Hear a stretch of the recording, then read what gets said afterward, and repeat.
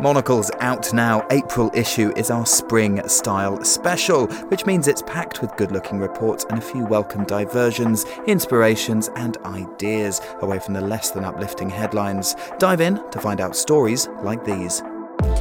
We canvass opinions with the CEOs and founders of some of the most dynamic brands and ask why experience really matters to premium fashion houses.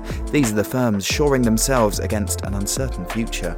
Elsewhere, we profile the outdoor advertising industry, from London to Los Angeles, and ask how this time-tested form of promotion is still getting glances in the digital era.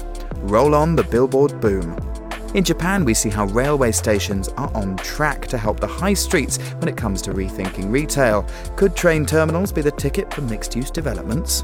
In Beirut, we meet a few quiet rioters. These unlikely residents are involved in the city's rolling protests and have ended up being drawn into a vital moment in Lebanon's history.